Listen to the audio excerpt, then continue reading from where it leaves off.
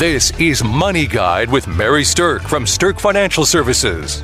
Now, here's Mary Sterk.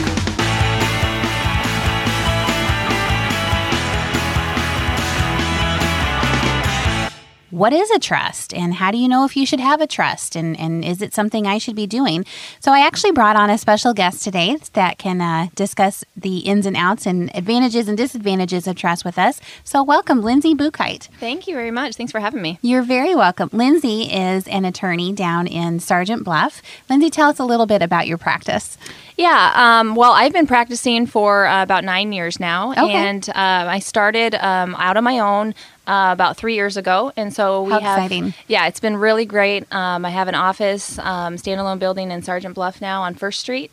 And it's just me, solo practitioner, but I focus a lot, probably more than 50% of my practice is on estate planning and probate. Okay. And then I also do some business and family law as well.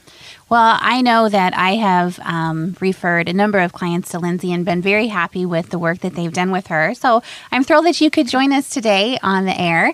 And what I want to talk about is just some trust basics. There's a lot of mystery surrounding, having a trust or what is a trust going to do. And I want to talk about 4 main types of trusts today. So we're gonna start out by talking about what's called a testamentary trust, and then we're going to talk about a revocable trust. We're going to slide into something called an irrevocable trust after that, and then finish up by talking about some different ins and outs of charitable trusts. So if you've ever wondered about trust, this is your time to learn. So, Lindsay, give us tell us what exactly is a testamentary trust? Yeah, that's a great question. And I get, the thing is, I get questions all the time from people. They kind of give me the deer in the headlight look when we talk about trust because they've heard all sorts of things. And obviously, if you get on Google or the internet and you start looking in there, it's a very broad spectrum. There's all different types Sure. of trust. So a testamentary trust is really just a fancy word for a trust that takes effect upon your death. Okay. So essentially, it's a person that if you set up a will, for example, just a basic will, you can have what's called a testamentary trust inside of your will. And that means that if I set up that trust within my will, it doesn't take effect until I'm gone. So then at my death, that trust actually comes into being. That's when we go and get a separate tax ID number, and the trust takes effect at that point in time. So the nice thing about having the trust inside your will, the testamentary trust, is that you don't actually have to put anything into that trust when you're alive. It all happens once you pass away. Exactly. So it's a lot less maintenance for people that, I know we're going to talk about the revocable living trust here next, but where you actually have to fund things in it during your life. But this way, it's just a basic will. In fact, when my husband and I were expecting our first baby is when we first jumped on the bandwagon and got a will, and I drafted it up and put in a testamentary trust for it. That's how my first one was too. Yeah. So let me give our listeners an example of how a testamentary trust might actually roll. So I have 3 kids, and right now my kids are, 25, 22, and 17. So I still have 1 minor and I have 2 young adults. So I look at things and think, well, if I was to pass away, what would I want to have happen? And I guess I just have a personal belief, and there's no right or wrong to this, but I just have a personal belief that it's probably not a good idea to unleash an 18 or 20-year-old with a lot of money, because more often than not, what are they going to do with that? Right. They're And if gonna you blow think it. about when you were 18, right? As responsible as we were, Every time. it's like you're not going to spend the money the same way as when you were 25 or 30. Right, exactly. So the way I set up my first testamentary trust was this. There was money available to take care of the kids and to send them to college. And then when they got to be 25 years old, they could have a third of what their inheritance was. Now, I am pretty sure that they were going to blow that first third. I even think a responsible 25-year-old is going to make some money mistakes. So just saying.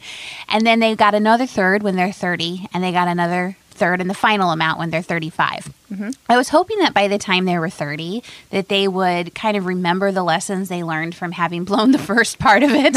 And by then even be a little bit more mature, be thinking about, money towards a house or money towards taking care of their lives. And then by the time they're 35, I'm hoping that they're thinking about their own retirement or their own children's college funds and things like that. Mm-hmm. Now, there's no guarantee that any trust beneficiary is going to spend money wisely. That's a for sure thing. And we've all heard horror stories about it not happening that way. But all you can do is hope that some of the lessons that you instill in your kids, when you're alive, are going to carry over once you're no longer around to guide them, right? Exactly. And I've had some people too that, quote unquote, they want to control from the grave a little bit more than that even. So, and there's nothing, like you said, it's very personal in terms of how you set that up. But I've had people that will put educational incentives in there, for example, and build upon that and say, you know what, I'm going to give you at 25, 30, and 35 your shares. But if you get a 4-year degree or you get a 2-year degree or whatever, you might get your first third upon graduation. Oh, so you could even tie it to some incentive for performance and results. Yep. Okay. I like that idea. I mean, it puts it right into your kids' hands, is that their efforts are rewarded based on that then. Right. Exactly. I like that idea. Great. Okay. So the when you have the testamentary trust, like we said, that is something that you create within your will, and it doesn't take effect until you pass away. But let's move into talking about the types of trust that we might set up while we're alive. Sure. So the first type of trust that I want to talk about is a revocable trust. Now, revocable means you can revoke it. That means you can change it while you're alive. And revocable living trust means it's something you set up while you're alive. So, Lindsay, why would somebody set up a revocable living trust?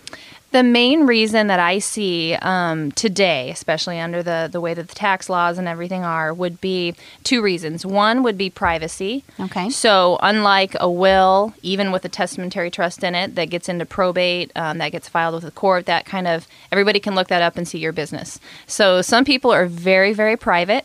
And so they really like the idea of a revocable living trust because that all stays, even when they're gone, that stays private. Okay. Nobody else sees it other than, the beneficiaries and their family and all of that. And another big reason, probably the main reason I see, is avoiding the probate process. Gotcha. So let's talk about the privacy for a minute. I mean, it kind of strikes me that if you have significant assets, then not having a trust to protect your privacy is kind of like giving your busybody neighbor a copy of your balance sheet. Yeah, exactly. Yeah. Some people just don't want to do that. Exactly. All right. So the privacy is a big deal because it is public record if things go through probate. But let's talk about the cost of probate. Tell us how that works. Well, I practice in 3 states. So, I'm right there in Sergeant Bluff. So I'm within 5 miles of Iowa, Nebraska, South Dakota. So each state is different, obviously. Okay. But in Iowa, where I do the bulk of my practice, I would say, and even in Nebraska and South Dakota is pretty similar, but there's a 2% cap on a regular size estate. So that means that if you have over $100,000 in your probate assets, that you're going to be subject to a regular estate. And so as an attorney, if I'm probating that estate, I can charge up to 2% of that estate. So if you have a house that's worth $200,000, then you could charge up to $4,000 to probate that house. Correct. So there's some significant cost involved with that. And another thing with that, it's not just the attorney fees, it's also the court cost. And that's something internally right now with even the estate planning attorneys, and I think there's some laws, legislation right now that might be trying to get that changed, but the court fees are also pretty significant in probate as well. Interesting. So let's just think about that. When you talk about probating your assets, what are the types of assets that have to go through the probate process? The thing that has to go through probate is anything that doesn't, like, for example, you're a financial planner. So I always say, and obviously everybody that I've ever worked with you, they're always in good hands because you make sure. Thank you. Yeah, you make sure that they have beneficiaries listed in all of their accounts, right? So if they have an IRA or a Roth or stocks or whatever, they have a beneficiary listed. Right. Those sorts of things will go right to, like, you get the death certificate or whoever the financial institution is, and it goes right to that beneficiary. So if you have a beneficiary listed, it does not go through the probate process. Correct. Anything else that doesn't have a beneficiary listed, for example, real estate is probably the biggest thing. Or a lot of people forget or don't know that they can put a beneficiary on the bank accounts, right, for example. So that's another big area where I see those things get thrown into probate. Okay, so it's really pretty easy to get over that $100,000 mark by the time you think about your real estate and your bank accounts, cash, CDs, and anything that doesn't have a beneficiary attached to it. Very easy, yeah. So I guess the thing that I want people to consider when you're listening to this is it is not necessarily inexpensive to set up a trust, but a trust can actually save quite a bit of money in the end. Yeah. You know, let's say you have $1 million farm and that is going to pass through probate, and all of a sudden you've got $20,000 worth of probate costs. Exactly. It may have behooved you to spend $1,500 or $1,800 to get a revocable trust set up so that you can avoid that cost. Right. The cost benefit is definitely by far what I tell people is you're going to save a lot more, obviously, on the back end. Some people say, I don't care, I'm going to be dead anyway. But if your if your goal is, yeah, that's perfectly fine too. But if your goal is preserving and getting a legacy for your children, it's definitely worth the cost of setting it up, because really that's pretty inexpensive compared to what you would otherwise have to incur. Gotcha. Okay. So we have a great thing that we're giving away today. We've put together a Trust Basics Guide. So call in 605-217-3555 or go to our website at Sterk Financial Services and you can request this Trust Basics Guide. It's going to kind of walk you through the pros and cons of different types of trusts and the highlights of what's important to know about that. And I also want to mention that we have a seminar coming up in July, and this seminar is geared towards people who are going through a divorce, a very difficult life transition. But I got a lot of questions in divorce situations about what to do with trusts that are already set up. So at this seminar, we'll actually be spending some time talking about how the different trusts interplay in a divorce situation and how to split those trusts and things like that. So keep that in mind if that applies to you, July 26th, and you can register right on our website.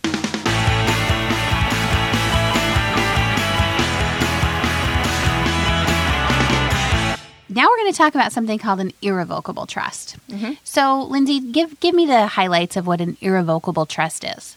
Well, unlike a revocable trust where you can revoke it, meaning you can change it, an irrevocable trust is one that you can't change. Okay, so once you set that up, you lose control of it, You right? lose control, yep. Okay.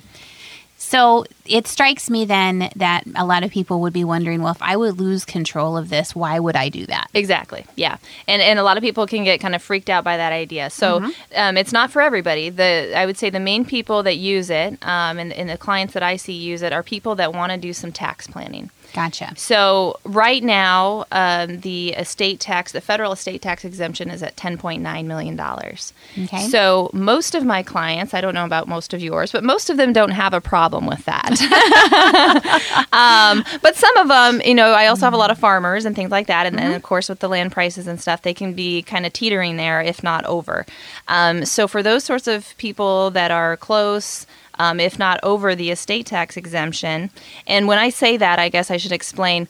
So anything that right now, if you were to die in 2016, and that's for a married couple. So if you're a married couple and you have more than $10.9 million in total assets, anything above and beyond that is going to be taxed at the top tax rate at 40%. So we're talking federal estate tax here, and then some states are going to layer on additional state taxes on top of the federal estate taxes. Exactly. So, for example, say it's $11 million exemption, you have $14 million in assets, you're taxed on $3 million at 40%. That's $1.2 million that goes to the government. Gotcha. So a lot of farmers and other people don't like that idea, obviously. Well, I don't think anybody likes the idea of parting doesn't matter with who you are. lots of money to give to the government. Exactly. So people in that situation especially would be really good candidates for an irrevocable trust. And they're not really that particularly hard to set up. Right. The main thing is, I would say probably the most common type of irrevocable trust that I do and see is funding one with life insurance. Right. So you might have heard the term before called ILIT, I-L-I-T. That just means an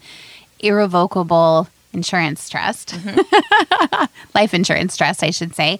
And here's kind of the way that you would think about those. So if you know that you're going to be in a taxable estate situation based on the value of assets you have, whether it be land or businesses or money or whatever it is, and you don't want to pay a lot of federal estate taxes, you could take out a big life insurance policy inside of an irrevocable life insurance trust.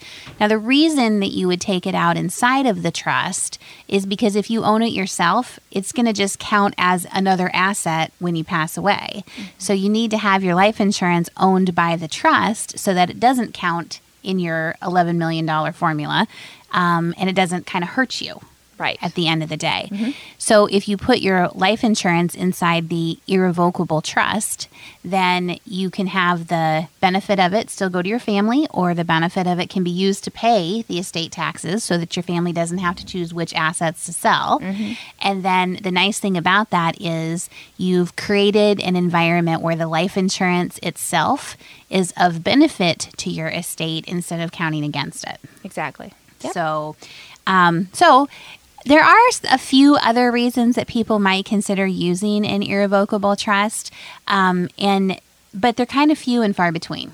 Yeah. So I think most of the time now it's used for the estate planning in the larger estates. Yeah, that's definitely the most common, I would say. Now, speaking of larger estates, I don't know where things are at exactly right now, but I think that it's just fascinating that we still are seeing large estates not being protected using vehicles like this. So, for instance, Prince, he recently passed away. Yes.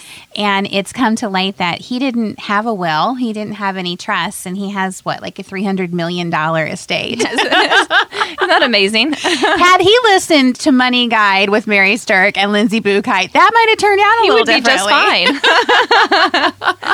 just fine. But yeah, I mean, just thinking about that, you have an estate like that, and I mean, you're looking at over $150 million in taxes. Yeah. That a lot of that could have been avoided with good estate planning and trust work. Right. Yeah. So, not that all of our listeners are worried about their $300 million estates, Right. but you know what? An estate's an estate, and whether it's a $100,000 estate that you want to protect from going through probate, or whether it's a $300 million estate because you're rich and famous, it doesn't matter.